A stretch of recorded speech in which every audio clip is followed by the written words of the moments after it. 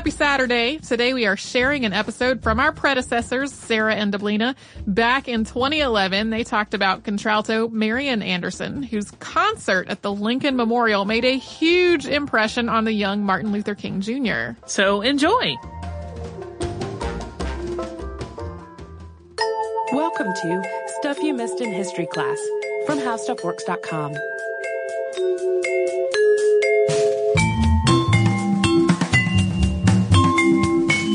Hello and welcome to the podcast. I'm Sarah Dowdy. And I'm Deblina Chakraborty. And today we're going to be talking about a famous singer, but we're going to start by talking about a famous speech, one of the most famous speeches in history. It took place August 1963.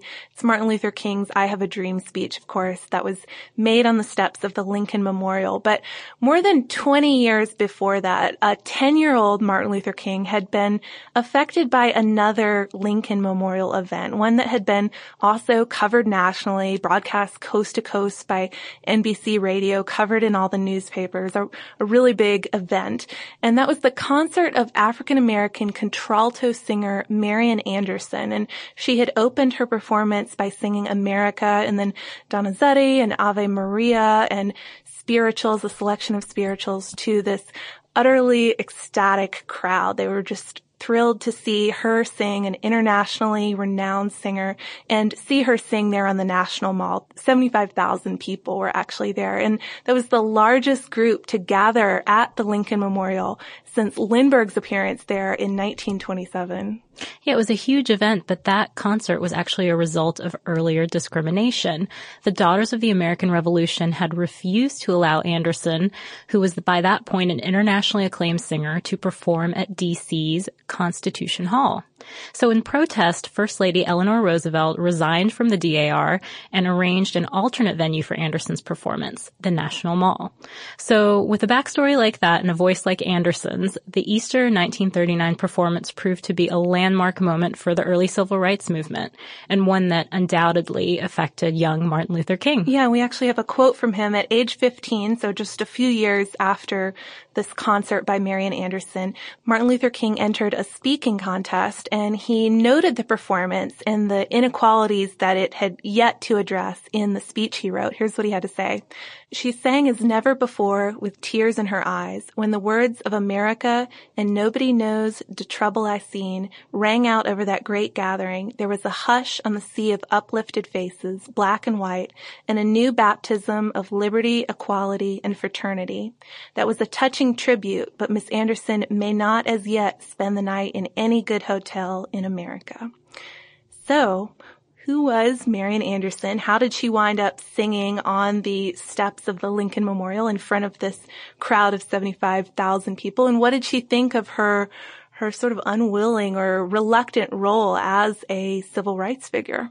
Well, we're going to get to that, but first we're going to start with her childhood. She was born in Philadelphia in 1897, and she was the eldest of three girls. Her mother had trained as a school teacher in Virginia, and her father worked delivering coal and ice. And Anderson started singing at a really early age. She joined the junior choir of the Union Baptist Church at age 6, and she actually got in trouble back then because she would drown out all the other kids in her class. So in class, she'd sit as close as she could to the music room so that she could overhear the songs being taught through the wall. So really obsessed with music. She would, when she finally would get to music class from her other studies, she would already know all the songs. She would have memorized them already. But she was also interested in piano and violin. She bought a used violin herself by saving up money from scrubbing steps, and supposedly was not very great at violin. She realized that was not her instrument, but still practiced really hard at it. And this was kind of an interesting time in classical music, one that we need to discuss a little bit before we can really understand how Marian came to be what she was. But it was a time that seemed a little more welcoming to African Americans, a time when classical music seemed a little more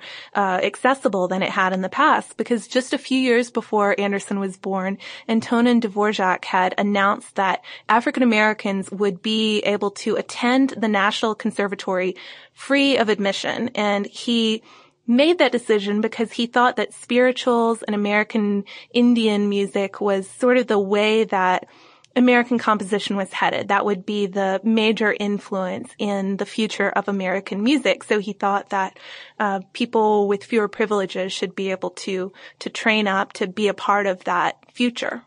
And Anderson certainly seemed like she would be part of that future. She had promise. She joined the People's Chorus at Church of the Crucifixion at age 8 and had to stand on a chair to see the conductor. So that's how young she was compared to everyone else. And it was around this time that papers started advertising her church concerts as shows by, quote, the baby contralto. Yeah, and that was the first little contralto nickname she had. But I think it's funny to imagine an 8-year-old with a contralto. In case anybody doesn't know, that's one of the lower registers for women singers. So imagine an 8-year-old with a very powerful, slightly low voice. But must have been surprising to people. Yeah, and impressive for sure, even then. But in 1909, Marian's family sort of underwent some major trouble. Her father had a head injury at work, and after a month of illness related to this injury, he died at age 34, and that left Marian's mother having to go back to work. Unfortunately, she couldn't teach, even though that's what she had done in Virginia, because she didn't have the proper certification to teach in Pennsylvania. So she did laundry and cleaning and sewing, and it also caused Marian to have to go to work herself, drop out of high school, and help support the family. And she did that mostly with menial work as well, helping out her mother with cleaning and stuff like that, but also occasionally taking on a gig at a small concert, something to make a little money off of her singing. And she got help with that too. People who had heard her sing, they weren't about to let her slip off into a life of manual labor. So she continued to sing with the People's Chorus and Union Baptist Church, often filling in for soloists and sometimes even helping fill out the tenor section, as Sarah indicated before. Yeah, another great example of her range. She had 3 octaves, actually. So she could go from covering for the tenor section to singing soprano.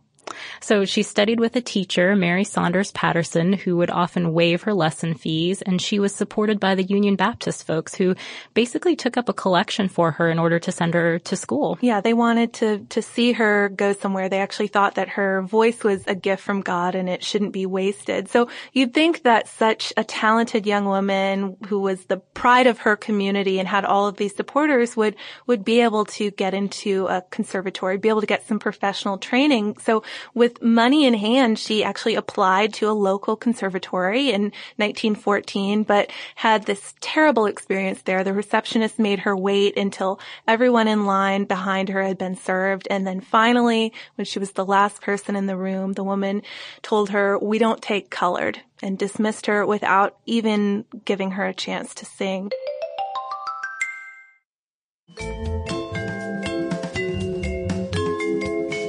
But she still managed to continue her training, even though she couldn't get into a school like this. She went back to high school instead with the support of her church. So she had that, kind of hoping that she'd be able to get a higher paying day job eventually to continue her singing. And then the church's Marian Anderson's Future Fund also helped her continue funding these private lessons. And by the time she started touring regionally, momentum around her was really, really building finally. Yeah, we mentioned people from where she was locally collecting money from her, but at a concert for the National Association of Negro Musicians convention in Chicago, someone in the audience actually called for a collection for her there, too. She eventually applied and was accepted to Yale, but she still couldn't attend due to the price. Meanwhile, though, the principal of her high school, Dr. Lucy Wilson, kept working with Marian and introduced her to Giuseppe Boghetti, a well-known voice teacher. And he remembers their first meeting in this way. Quote, "At the end of a long, hard day, when I was weary of singing and singers, and when a tall, calm girl poured out Deep River in the twilight and made me cry." Yeah, and so he was really affected by this young woman and her voice, and he cleared his schedule for her, and he was pretty frank with her too. He told her, "I will need only 2 years with you. After that, you will be able to go anywhere and sing for anybody." And that really proved to be true, but they started intensive training, and she did have a lot to learn. She had a great natural gift, and she was really good at what she had been singing, which was spirituals and gospel, but she needed to hone her foreign language diction to be able to sing art songs and sing arias from operas and to practice the style for that type of singing. So too. he made her more formal in a way. Yeah, he trained her formally. And so she, practicing all of this all the while with him, she toured black colleges and churches on the East Coast. And in 1923 and 1924, she also started making recordings with Joseph Pasternak, who is the conductor of the Philharmonic Society of Philadelphia. And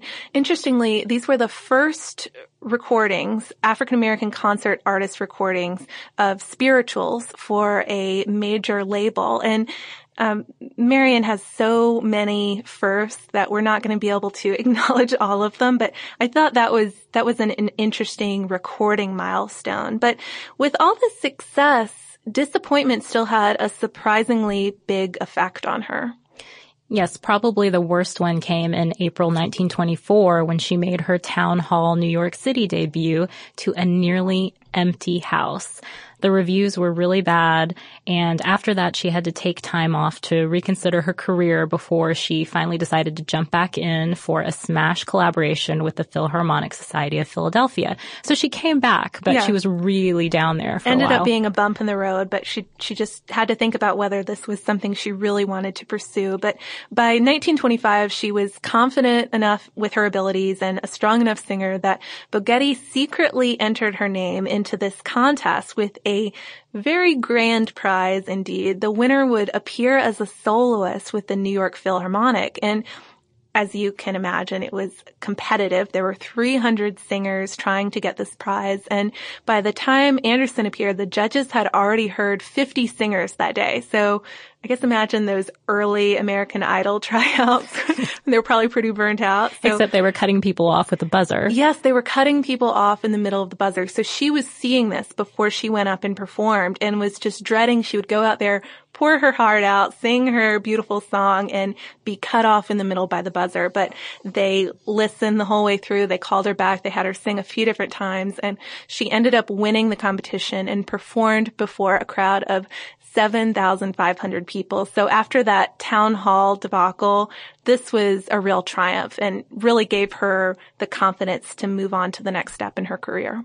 Right. And that next step was to head to Europe. There were fewer racial barriers there, more of an opportunity to learn the languages of classical music, including French, Italian, and German, as well as European vocal styles. So it just seemed to make sense that this was the next logical step for her.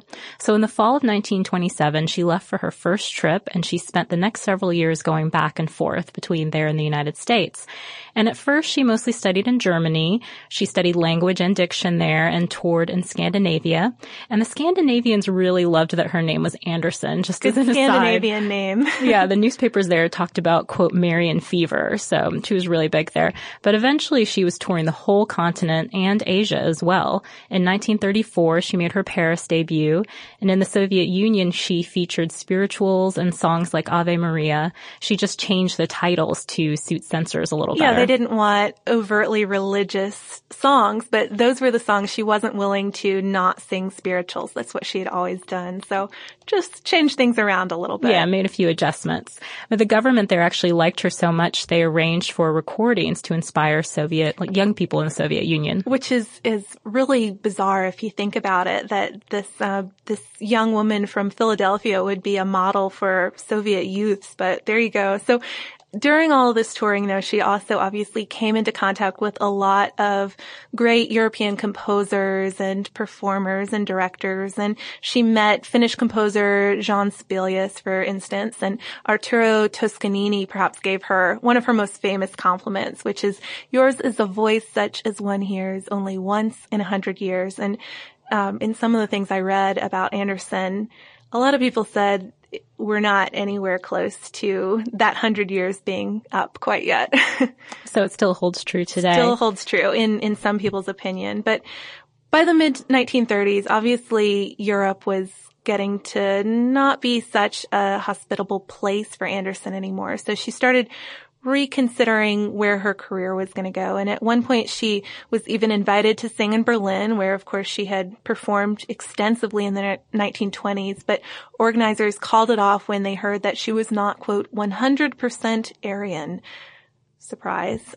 So she just starts looking at different options. It's time to move on in her career yet again.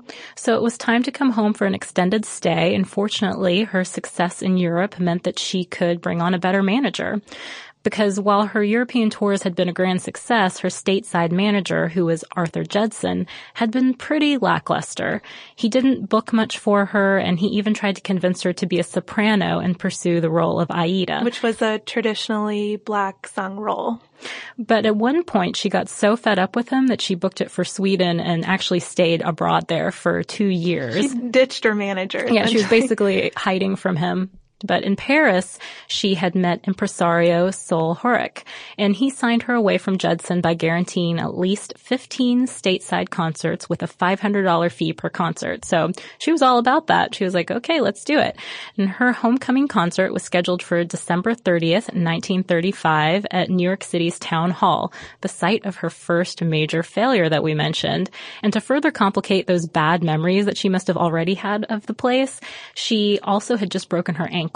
So she had this cast on her foot, but she had to do the show anyway, leaning against the piano and wearing a long, elegant dress to cover the cast. Standing on one foot. I mean, can you imagine how much somebody like this, too, when you're going to hear her voice later in the podcast, somebody who clearly has to put so much energy and power into her voice, standing on one foot. That would be pretty agonizing. But this time, her performance at the town hall is a huge success. The New York Times says there was no doubt of it. She was mistress of all she surveyed.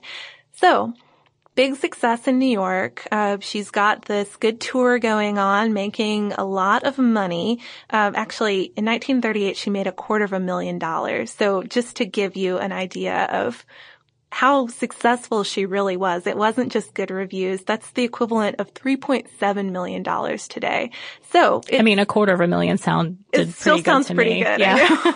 I know. So she was doing very well for herself. And as an artist, it seemed like she was ready to perform in the nation's capital, to perform in DC. And Horak wanted her to debut at Constitution Hall, which was really the only venue that could contain her many, many fans. It was the biggest venue in DC. But in the early 1930s, the DAR, Daughters of the American Revolution, which owned Constitution Hall, had instituted this policy against black performers. They had originally allowed black performers, but they thought it attracted too much of a black audience, so they made a just blanket policy against black performers at Constitution Hall. So Horak tries to get them to maybe change their rules for Anderson, since she is such a huge celebrated star. But even under pressure from him and from the NAACP and from Howard University, the DAR refuses to back down from their policy.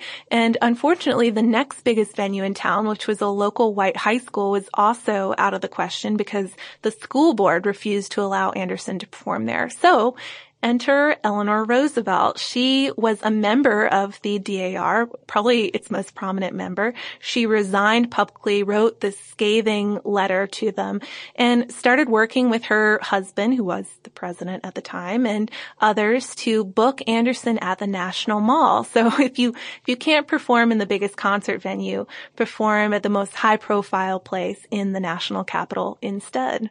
And she did just that. And the Boy Scouts handed out programs to a mixed race audience that was there in attendance. And she was introduced by the Secretary of the Interior, who introduced her by saying, quote, "In this great auditorium under the sky, all of us are free." And after that introduction, she started her performance with My Country 'Tis of Thee. And here's what it sounded like.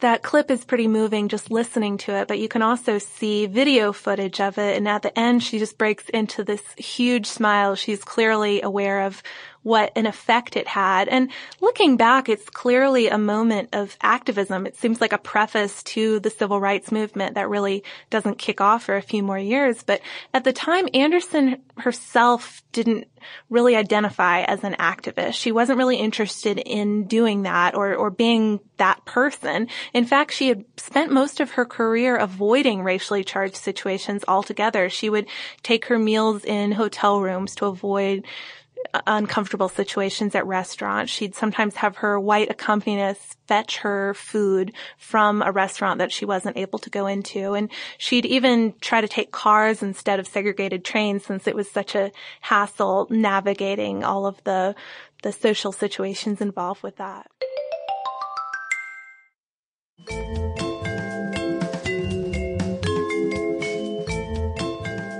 And she would stay with friends whenever she could. In Princeton, New Jersey, for example, the Nassau Inn refused her a room. So she ended up staying with her pal, Albert Einstein, instead, which doesn't sound so bad to me. Move. And while she had refused to sing in horizontally segregated venues, she accepted vertically segregated concerts. So we were talking a little bit about that before. Horizontally segregated means that there would be white people in the orchestra section, and then the black people would be up in the kind of nosebleed seats in the balcony. Yeah.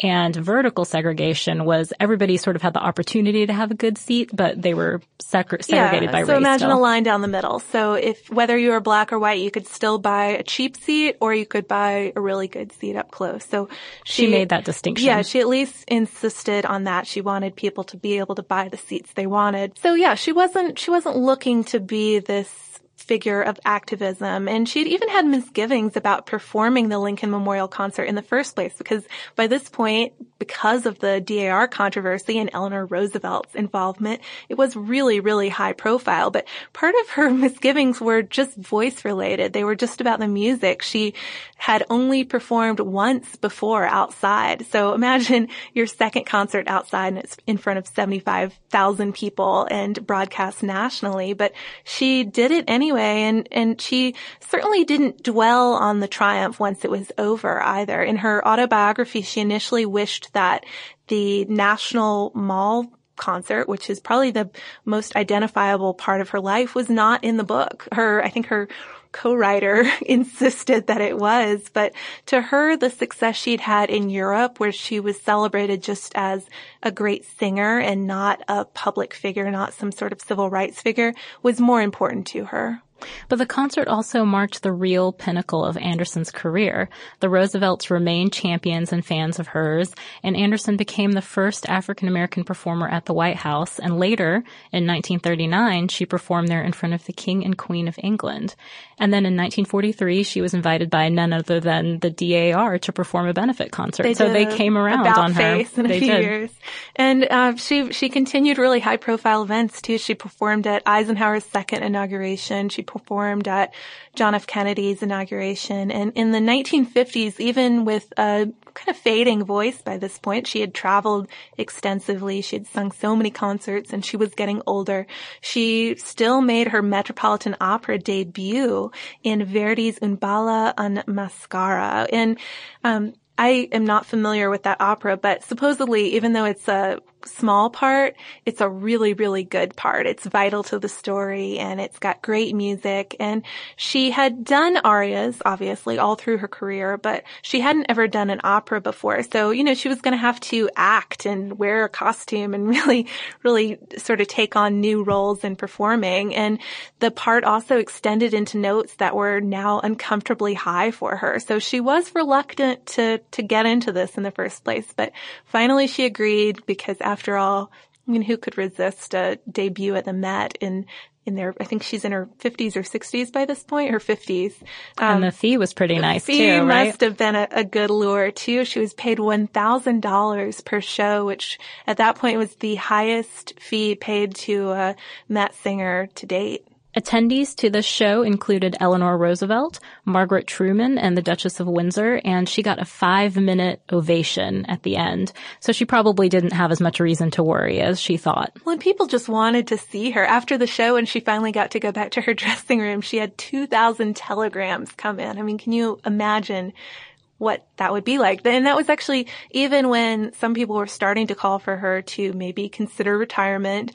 She just had so many people who still wanted to see her that she didn't really consider it for a while. So she kept on touring, even though she did slow her pace a little bit. She eventually visited every continent except for Antarctica.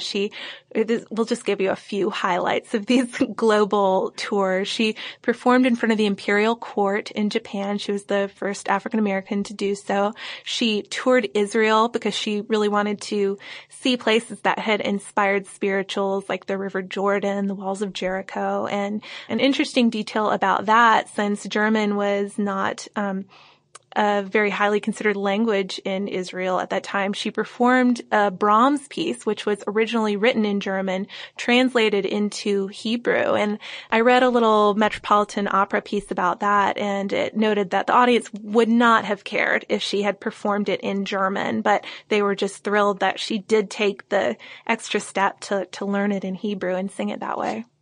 After that, she traveled to Australia and also to New Zealand in her 60s, and she did an integrated tour of Texas later, too. And she also made recordings. So while she wasn't traveling, she was putting her voice onto tape. She did 150 tracks for RCA Victor, as well as a documentary that was narrated by another great voice, Edward R. Murrow, that was called The Lady from Philadelphia. And during all of this work, she settled down too. She married an old sweetheart. She had known him for, I think, since her 20s, Orpheus Fisher. And together they bought a farm in Danbury, Connecticut, and they called it Mariana. So she was semi-retired. I think that she was still a pretty busy lady, though. Yes, she was. In August 1963, she returned to the site of her previous triumph to sing He's Got the Whole World in His Hands. But her voice had gone to this point so that she only got a light applause for this. So that made her start to think really seriously at this point about retirement, and she began a farewell tour.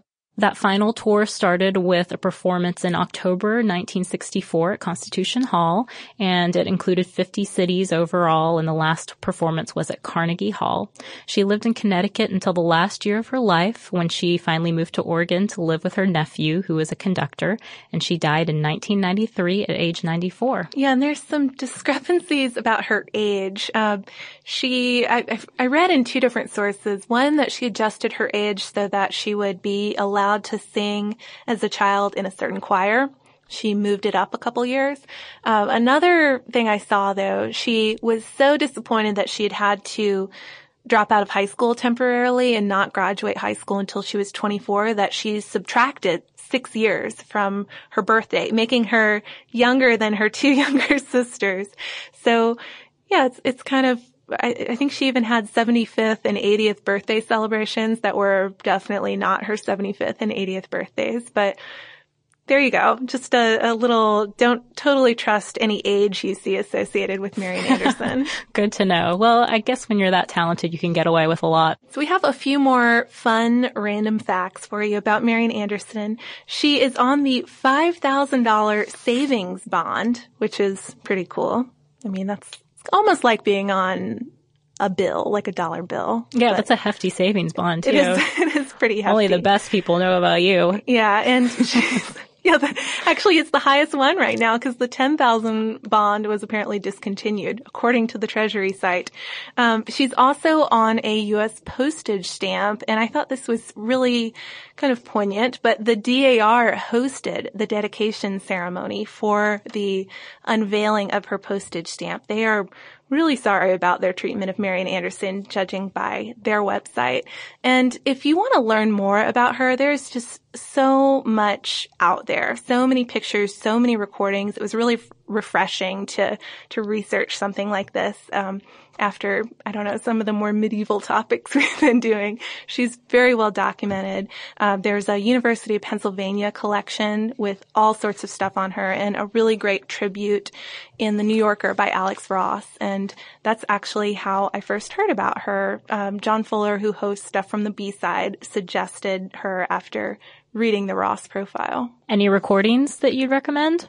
I guess just start with watching that whole Lincoln Memorial concert. That's what I did. I think I didn't listen to it all until I was about halfway through with research. And by that point, it was so extra poignant, I think. I mean, you and I were talking about how when we were sort of going over this. Yeah, I watched it right before we came in here and I got kind of teary.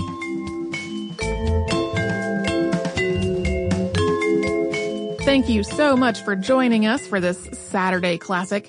Since this is out of the archive, if you heard an email address or a Facebook URL or something similar during the course of the show, that may be obsolete now. So here is our current contact information. We are at historypodcast@howstuffworks.com, and then we're at Missed in History all over social media. That is our name on Facebook, Twitter, Tumblr, Pinterest, and Instagram. Thanks again for listening. For more on this and thousands of other topics, visit howstuffworks.com.